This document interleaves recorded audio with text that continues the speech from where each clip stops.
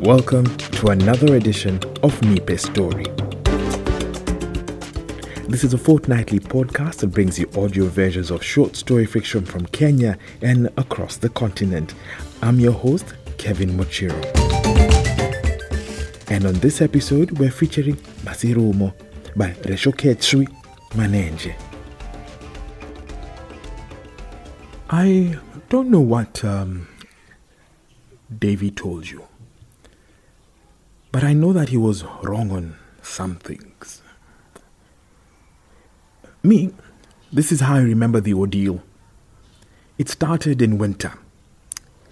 I remember because usually nothing happens in that time of the year. In 1999, something happened in winter. This is how it started. Little Samantha was born on the 10th of June. Her mother was taken to the hospital in the Baki owned by old man Adam, who lived across the road from little Sammy's mother and right next to Cynthia's tavern. And this last detail of geography is perhaps the reason the news was spread so widely. Cynthia's tavern was where everything unraveled. If you wanted reliable gossip, it was there you had to perch yourself with the hope that someone would stumble their tongue into a recent scandal. I must also confess that sometimes we had to do the perching in relative idleness. For, as I've now said, there were times when nothing happened.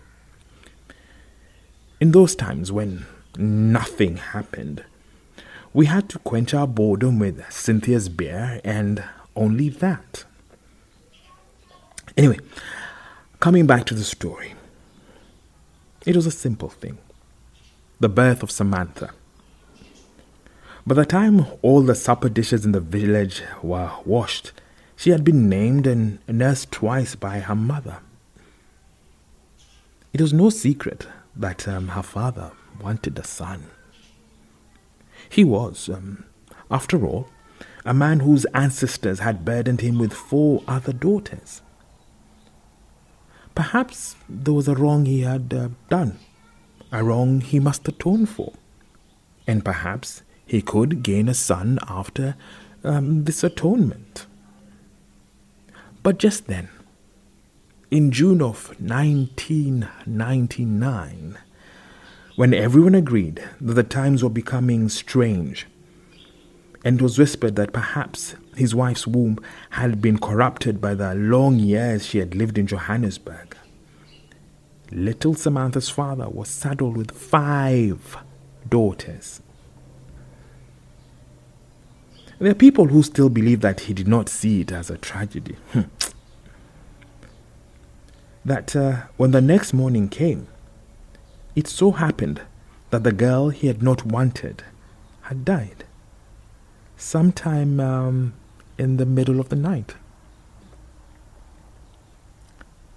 That same Saturday, old man Adam drove his bakkie back to the clinic and returned with the bereaved parents. It was a sad thing to watch them walk into that humble house of theirs. Old man Adam was found in the tavern that night, telling tales of how, before he had depleted the fare he received for his trouble of transporting the dead child from the clinic, how he had submitted himself to comforting the bereaved. Dead, said old man Amos, who never accepted accounts of tragedy after only one telling. He thoroughly wiped the beer foam from his mouth, shook his head, and once more inquired, "You mean dead?" Dead, said old man Adam. When he had confirmed Samantha's death thrice over, old man Amos shook his head in disbelief, though this time the kind that indicated his acceptance of the recounting. The men gulped their beer and asked Cynthia for refills when they were done. Some months later, around the time of Christmas, when people started to forget the sordid deal of the dead child, Old Man Adam was found dead in his car under the bridge. It was said that he had been drunk the previous night and that he had no business driving. He had been had babbling stories about going to the police. But Old Man Adam was known for talking for the sake of talking when he was drunk. And so his death was only mourned by obligation. And because he was estranged from his kin, he was not laid to rest in the yard of his ancestors, but near little Samantha's grave. Then Rav Spanner, a man of no front teeth, yet who, if there was meat that need to be chewed to nothing, he was the one to call. Him, Rav Spanner. He said that deep in the night he heard the cries of a baby near Old Man Adam's grave. Yo, that man was never afraid of stumbling his tongue into hard things. He said these things without fear, because some of us were older and maybe wiser. We greeted his tactlessness with silence. But Rav Spanner, being Rav Spanner, defied our shunning by repeating his tactlessness more loudly. Right there, he said, right near the grave. In the night, I'm telling you, in the night, I heard the cries of the baby. They weren't cries, corrected Cynthia, who was often obligated to conform to decency, as several scandals were prone to unfold themselves in the crowded dinginess of her tavern. There were screams of a child, she elaborated. I heard it with my own ears. Strange things are happening everywhere. I'm thinking that we had the screams of a child. Feeling that the mystery injected by Cynthia was causing his own story to slip away from him, Rav Spanner was compelled to make far-fetched amendments to his recalling. And so, in his renewed telling, he not only thoroughly disagreed with Cynthia's account of things, but with his own earlier telling. It was near Old Man Adam's house, he said, and there weren't screams or cries. You don't know what you heard. We were all half drunk, and we had a cat. To this, Cynthia placed her hands on her hips and started her rebuttal. Yo, came her cry. You, Rav Spanner, in the years you have sat here to drink my beer, have you had a cat anywhere near it, eh? Now this is where I think Davy might tell the details differently. He says that Rav Spanner resumed his argument by first pointing out to Cynthia that once she sold her beer, the beer no longer belonged to her, but to whomever had bought it. Davy said, too, that hearing this mild insult being flung at her face caused Cynthia to banish Rav Spanner from the tavern for the remainder of the holidays. Firstly, there is no sense in this, since Cynthia is known for loving money, and she would never chase a customer from her tavern. The second reason I will tell you shortly, because I must start by finishing the story that brought you here. The way I remember it, Rav Spanner said this to Cynthia. That means nothing. Just because there's never been a cat near the house, that doesn't mean there will never be a cat there. And from this, a new argument about cats and where they prowled was born. Personally, I believe Cynthia's account that a child was screaming near Old Man Adam's grave. But the others who were in the tavern, the others believed that a baby was crying there. You might sit here and now and say, well, what's the difference? The difference is that we're talking about 1999 here. Strange things were happening everywhere. You know, we found a mutilated child near the river once. It was the new millennium. People thought the world was ending. I'm not trying to make excuses for the ungodliness that was happening, but people thought the world was ending. They were trying to buy their way into some kind of afterlife. Don't ask me how. I don't know. But that's what people did. So, a child screaming. It wasn't a far-fetched thing in those days. But a baby was a hard thing to imagine near a grave. First, you had to ask yourself, how did the baby get there in the middle of the night? You see, a child made sense. Actually, it was also strange. But children sometimes go where they are not supposed to go. It was easy to see how something like that could happen. You know? But a baby was something else. Anyway, the child, the baby or cat, it was something to frighten us when we were sober. It looks small now. But in 1999, it made you think. Ralph Spanner, who was naturally more diligent than the rest of us, quickly appointed himself as chief investigator in the matter. Twice? No, I'm thinking it was 3 times. No, hold on. He was dedicated, that man, Anyway, more than twice, I think. He told me, personally. He told me that his grandfather had been a shaman. Masirumo, I know these things, he whispered. What if old man Adam's house is haunted? It might be that Ralph Spanner wanted to upstage Cynthia by sewing more mysteries into the story. I don't think it mattered to him whether there was a ghost rising from the grave or a cat simply obliging its own nature by prowling during ungodly hours. Ralph Spanner was so committed to his role as a diligent gossip monger that he didn't listen to what I told him.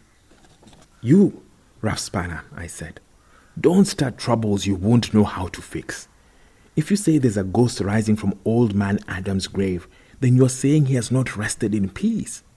And if he has not rested in peace, you must point your finger to the witch who has bewitched old man Adam's spirit to make it linger in this world. Feeling that the phlegm was collecting in my throat,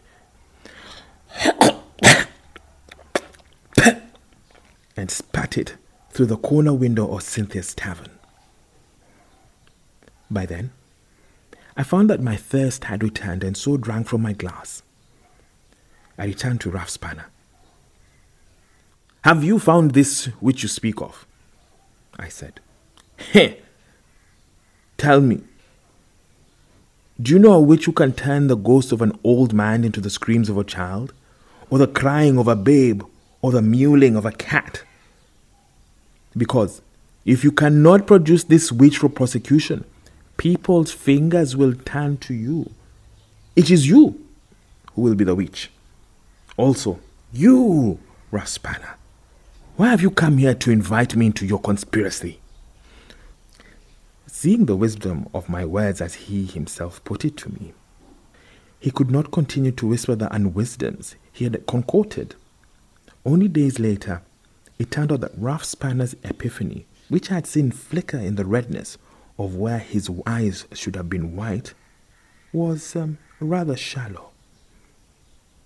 I had whispers, delivered to my own ears by old man Amos, that old man Adam's house was haunted. Who told you this? I say to old man Amos. Hanging his head with foreboding, old man Amos coughed Ralph Spanner's name as the answer. What could I do after that, The village was humming with the news that old man Adam did not die peacefully. And it was concluded from this that since he was buried near a child, he, somehow channeled her spirit to tell his secret. What the secret was, no one knew.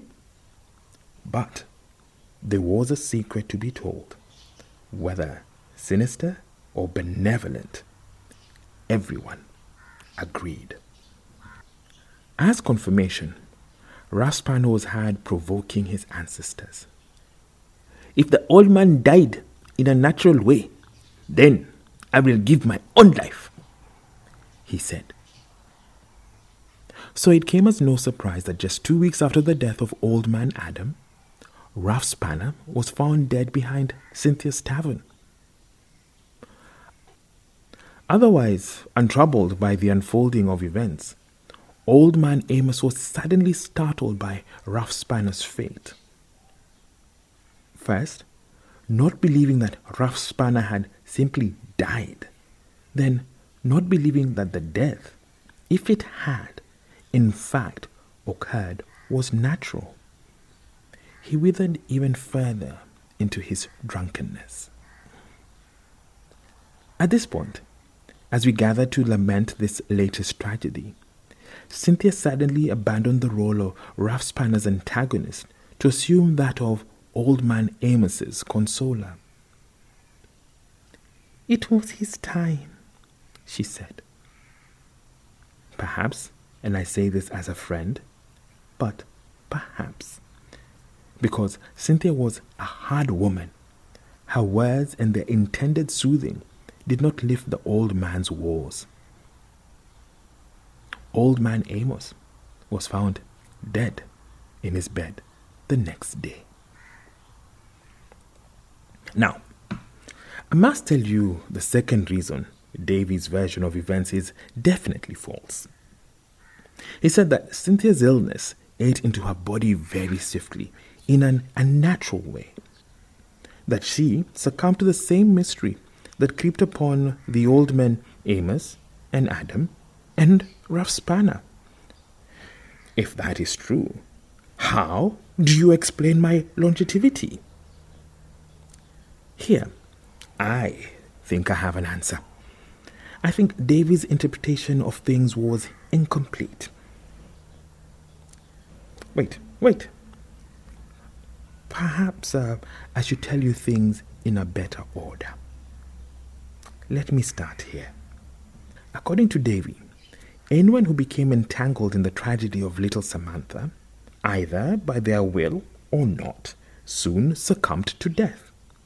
To support this, he claimed that Cynthia called a shaman to her tavern to perform a cleansing. In doing this, Cynthia acknowledged a curse that had lingered from little Sammy's death. This was the way Davy put it to me. "How do you name a child who has lived only minutes?" he moaned. "How do you tether a life to such a burden? That cursed man!"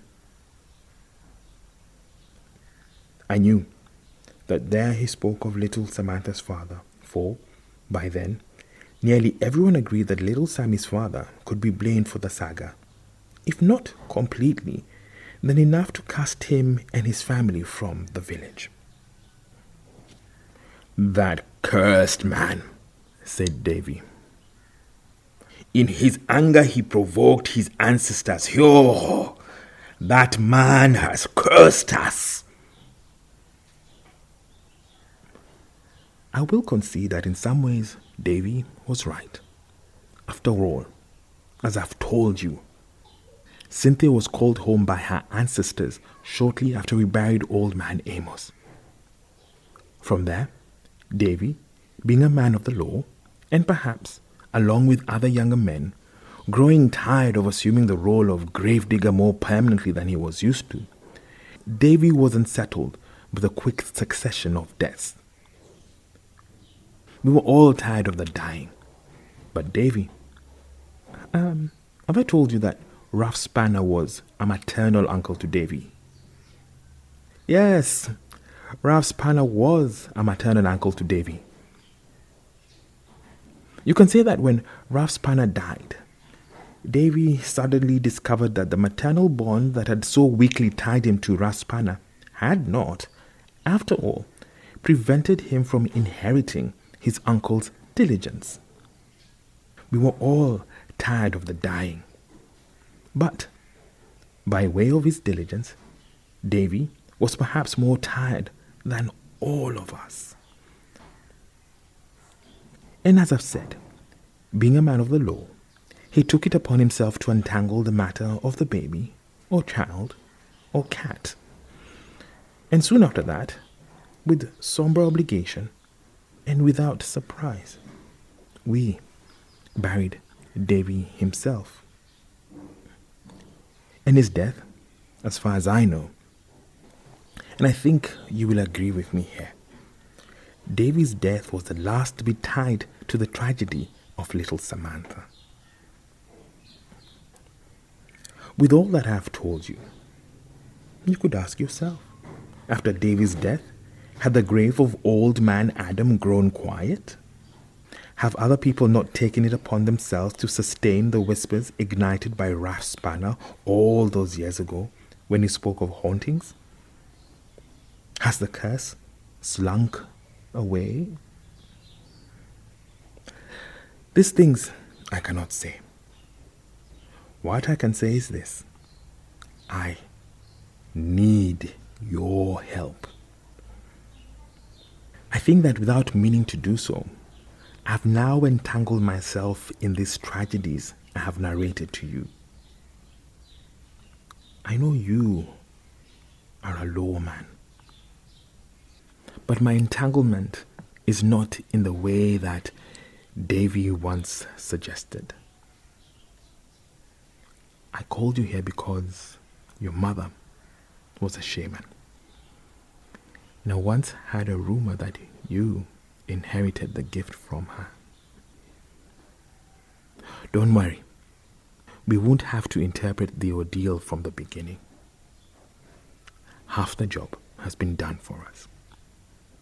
I think that Ras Spanner and Cynthia solved the mystery of those deaths, of their own deaths, before the deaths themselves unfolded. Somehow, they solved the thing. But they died before they could warn us. Yes, they solved it.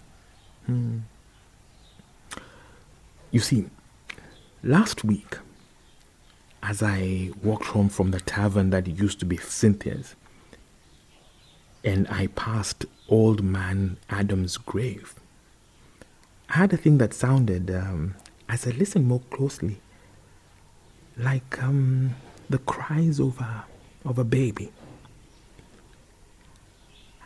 I'm afraid. You see, I want to know what you think. Do you think because I have had this thing that I have reached the end?